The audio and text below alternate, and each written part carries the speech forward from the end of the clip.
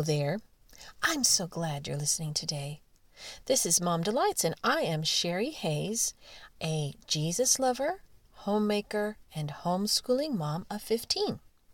You can listen here on this podcast, and you can read and download on my blog, momdelights.com. And today we're going to be talking about 15 hacks for homeschool scheduling. And first off, I wanted to say that I have learned over the many years I've been a homeschooling mom and a mom at home, that the more I make myself a slave of my schedule, the less I get done, and really the less I reach my goal. And now that is because my goal is not just to have order and know where everything is and know where everyone is and all that. It's because I want to glorify God and I want to have peace, His peace in my home. Okay, not just peace at any cost, but the kind of peace that is a little slice of heaven, right? So with that, we will go to our item number 1. The first hack for homemaking, homeschooling, scheduling is that you don't want to make a specific time for everything. In other words, you don't want to have a time schedule where, usually we're going to go on the internet and we're going to, print out one of those sheets that has the times, from 6:30 to 7:30 and on and on and on, right? And we're going to take those little sheets and we're going to plug in, okay, so from this time I think it takes 15 minutes for me to shower, 15 minutes to put my makeup on, about 15 minutes to do my hair. And so, we're starting these little increments and everything. And if you have any little kids or even a husband maybe, you know that those things don't usually work out. There's just always going to be something that gets in the way. So, and also, when we do that, we don't leave room for the Holy Spirit to say, hey, instead of doing this right now, someone over here needs this, and it just won't fit into those little squares, okay? And another thing that happens when we do that is we start getting over into the flesh. The part of us that thinks, ooh, we can get her done. God, you just stay over there in that corner where I'm going to put you, and I'm going to come over here, and I'm going to get it done in my own way, in my own time. I love you and all that, and I'll sing praise songs later. But what I want to do is I want to get this done, and I'm not sure if you understand where I'm coming from, God, but I'm going to get this done, and when I need you, I'll call, right?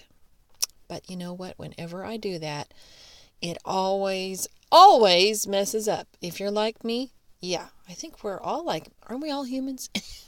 I am human. But what happens is when we get in the flesh and we start doing it in our own strength, there's just no way that everything is going to get done in God's peace and to glorify Him. Instead, we go, God, this is your day. These are the things I want to get done. But I'm going to wait on you. You have the ultimate say. And so we want to do routine instead of schedule, right? So routine is hopefully by noon, I can have my clothes on and my kids cleaned up and we can have some chores done and we can do a little bit of school. Hopefully by noon, that's my goal. But see, that's a routine instead of okay, it's at 10 o'clock, I've got to nurse the baby. What if the baby's not hungry? Well, those things. Okay, number 2, make your to-do list into a prayer list. This is so great. This set me free. Because when I had I had 8 children and 10 and under at one point.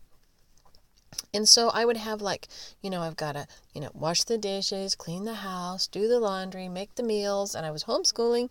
And I had to call for dentist appointments and stuff. And I would have these things I needed to do. But if I, put them on the list and if I didn't get everything checked off, then there was failure and there was guilt and there was frustration. But if I said, Lord, here's what I need to get done today. This is my prayer to you. And since I've written it down on this list, I'm going to put this list away. And I'm going to ask you today, in the midst of everything that's going to happen, if you could please help me to get these things done. And now I'm trusting and expecting that you're going to help me get done today the things that need to be done. Not necessarily my wants, maybe a few of those too, but mostly the needs in my life will be taken care of. And I just would leave that in his hands. And you know what? Peace reigned in my life. I learned so much. And I became a more peaceful mom when I did that. Okay, now, number 3. This is point number 3. If you're taking notes, of course, if you go on my blog, momdelights.com, this is part of a post, and you will be able to find it, and it will have the same title, and you can just download it and print it out, or, you can just read it so you can reiterate it. It's up to you. Now, it'll be a little slightly different for what I'm talking about here because I'm ad-libbing, but I think you'll still get a lot from it. Now we're going to get to number 3 on the list. The third hack is include time for overflow. Okay, in my current schedule, now it changes all the time, okay, but in my current schedule or routine are 4 days for academics. On these days, I take time to have official directed times of reading aloud and discussing with my children, and they have lists of tasks they need to accomplish each day. And if we do not get all that's on the list done daily, I have a day, which is now Friday, where we can catch up on items that are essential. These are the things there are things that aren't essential. And if we don't get to these, no one worries, right? This also gives the children an incentive. If they can get their regular work done on the first 4 days, they will have nothing left on the 5th day, and it becomes a free day for them. So that is always helpful, isn't it? Okay, item number 4, put the most important first. Now, in any schedule, this is really, any routine, am I really having trouble with this concept? No, I really do have it down, okay? In any routine, if you don't put the most important items first, they will always get squished out, okay? So, if, for instance, you wake up and you say, you know what, I need to get a shower and I need to fix my hair, but you know what, I'm going to go in there and just sit and have a cup of coffee and just stare at the window before the kids wake up. So you get your cup of coffee and you sit and you're having a cup of coffee and you're looking out the window and the kids wake up. Oh my goodness. Then something happens with the dog. Then you've got to rush and somebody's really hungry or someone's throwing up or something, okay? So then by noon, you still have not combed your hair, washed your face, brushed your teeth. You haven't done anything. And that's because it got squished out. And really, if you had taken the time to put that first, then the rest of the day would have been breezy and you wouldn't have been, oh, I've got to clean myself up. Oh my goodness, I smell bad. So that's important, okay? One of the most important things is that when we don't try, now I know I talked about if you're sleeping with a baby and if you wake up and, have time with the Lord, it's not going to work, right? And so I have a solution for that one too. But what you can do as a family and as a homeschooling mom, and even if you don't homeschool and everybody goes out and scatters, if you make it a priority to put reading the Bible and praying together the first thing, then it is not going to get squished out by everything else. So that's a really important hack. So I have learned by hard training that that's really important. And I try to do that as much as possible. Of course, perfectionism, I'm not perfect, but that's my goal. Okay, number 5, keep a notepad with you at all times. Well, I'm an apron wearer, okay? And so I walk around with an apron. Or I used to make sure that every dress I had pockets to it, but now I just wear aprons. And what I do is I pack that apron with a pencil or a pen and a little a tiny steno notepad or something, or even just a piece of paper that I folded. And that way, as I'm walking through and I go, oh my goodness, we're almost out of toilet paper, I can jot that down. Or something comes to my mind, I've got to call so-and-so, I've got to write a letter to so-and-so, or something like that. And so as I'm doing that stuff, I can just jot that down. And it just helps my brain. I don't know about your brain, but my brain leaks, okay? I can't just keep everything. My husband has a brain like a Rolodex. I don't know if you know what a Rolodex is, but secretaries used to have this thing, and it was a whole bunch of index cards that they were stacked where they rolled around, and you could find like people's addresses. And anyway, my husband has a brain like a Rolodex, and so he remembers everything he needs to do in his brain. I don't know, he even remembers all his passwords in his brain. I have to write things down because I don't know, I leak or there's not enough room up there or something. But anyway, so if I jot things down as I'm working, then I don't lose them for later, right? So that's a little hack. And then I can also like stick them into wherever they need to be in my planner, which is the next point. 6, use a planner. And I know paper and pencil. It's like old-fashioned. And if you like to use your phone, and if that is, working for you, then go for it. But something I know about phones is like when we're on our phone, we're going to be tempted, I got to check and see if I got any comments on this. Or, you know what I'm saying? And so it's like a distraction. But when you're in your planner, then you're just looking at your days and your weeks, and you're looking at your month, and you've got your notes there, and it's just so easy. It's something physical because to me, for my personality, if I have something physical that I have in my hand that I can see with my eyes, it actually represents something to me, and it keeps me better on track. So I like to have a planner. So when I'm walking around and I've got these little notes in my pocket, I can sit down and I can say, okay, I'm going to write the letter to this person. I'm going to try to write the letter to this person, Lord, tomorrow. And, if I don't get it tomorrow, I can always, move it over to the next day. I use arrows to move it to the next day, to the next day, to the next day. If I don't get it, you know what that's like. Okay. Number 7 is keep meals and shopping simple. Okay. So when we are knee deep in homeschooling, especially in the middle of the year, it's no time to try some new fancy recipes, unless you're doing it for a unit study or something. And the crock pot is so nice. People love grilled sandwiches or the Instapot, whatever you're doing. And just keep it really simple and really sweet. And so when you're doing your meal planning, keep that really simple and sweet. And it is kind of nice to have a plan for your meals. It doesn't have to be like in detail or anything. But what I tend to do is I tend to have a pantry that I shop out of to do my meals. And I always ask the Lord for creative ideas, and I come up with really cool, the Lord, I should say, we come up with some really cool ideas, right? And that I've never seen before or heard before, but my family likes it because I know what they like.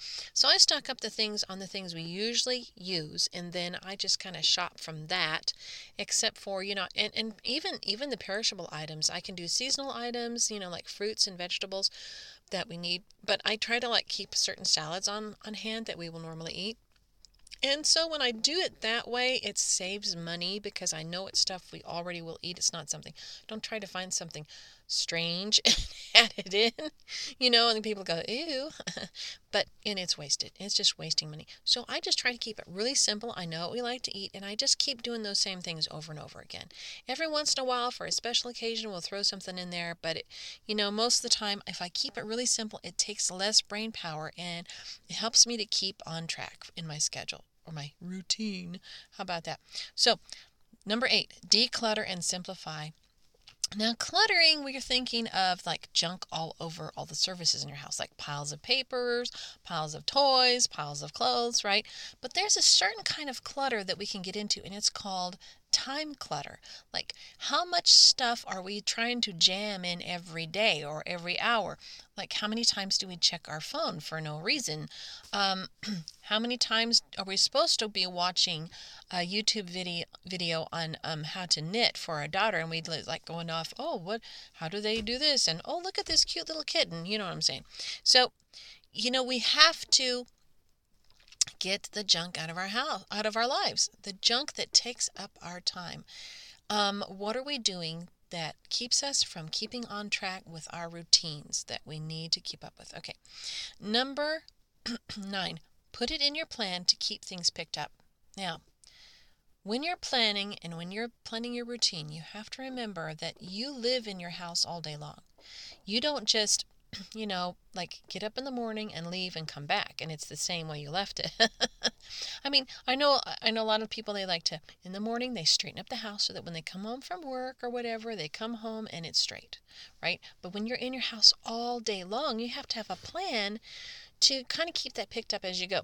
So what we usually do is we wake up in the morning and we clean things up, and then we make a big mess, homeschooling, and then we clean things up before lunch, and we clean up the kitchen after lunch, and then we play, and we have our dinner, and then right before bed we have another pickup. Or when we have a pickup before Daddy, when Daddy worked outside time, we would have a pickup before Daddy came home, and then we would have a quick clean before bed.